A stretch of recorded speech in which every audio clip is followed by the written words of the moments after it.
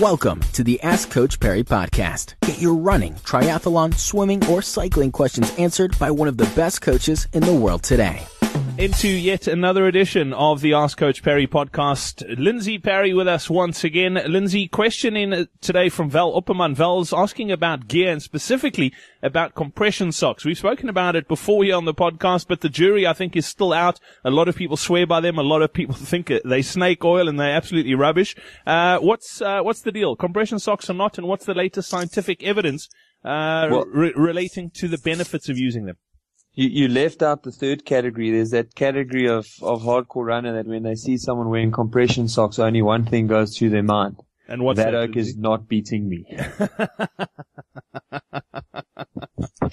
So I had actually a funny story. I had a friend who was supposed to jog a marathon, and I said, what happened? And that's exactly what he said. I saw a guy in compression socks, and that oak was not going to beat me. So look, from a scientific point of view, the research that they've shown, there's certainly a positive signs that compression helps to reduce the early onset of inflammation, which means that it certainly reduces the pain while running. So a lot of people report that they're not nearly as sore if they run longer distances wearing compression socks. There's also evidence which shows that the post-exercise pain is not as bad if you are using compression socks. It's supposed to also help with circulation, but I haven't seen too much of that in the research, so I won't comment too much about that.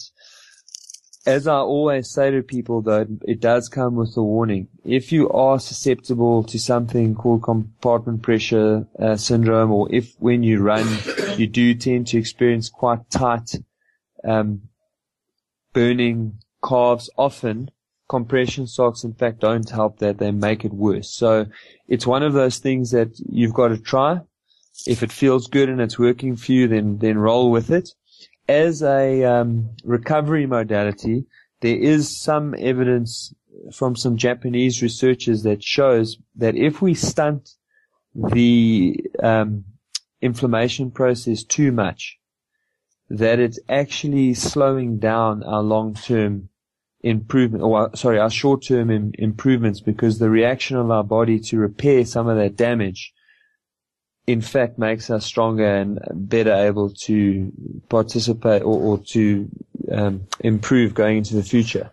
So the jury's still out a little bit there. That's one piece of research that I've seen that maybe says that if we are a little sore, we should let that process continue. But in the short term, I think more people get benefits out of using compression gear and using things that help them to recover faster. So try it, and if it feels good while you're running with it, then keep going with it. And some people just think they look cool in them. So if that makes you feel good, then run in them. What do you say, Lindsay? Yeah, absolutely. I mean, not only road running, but many sports, it's really not about how good you are, but how good you look. So if you fall into that category and you feel like you look quite athletic and smart in your compression gear, then by all means, go for it. Lindsay Perry, thank you very much. Val, thank you for your question today on the Ask Coach Perry podcast as well. We're back again with another edition in just a couple of days' time from the two of us. It's cheers.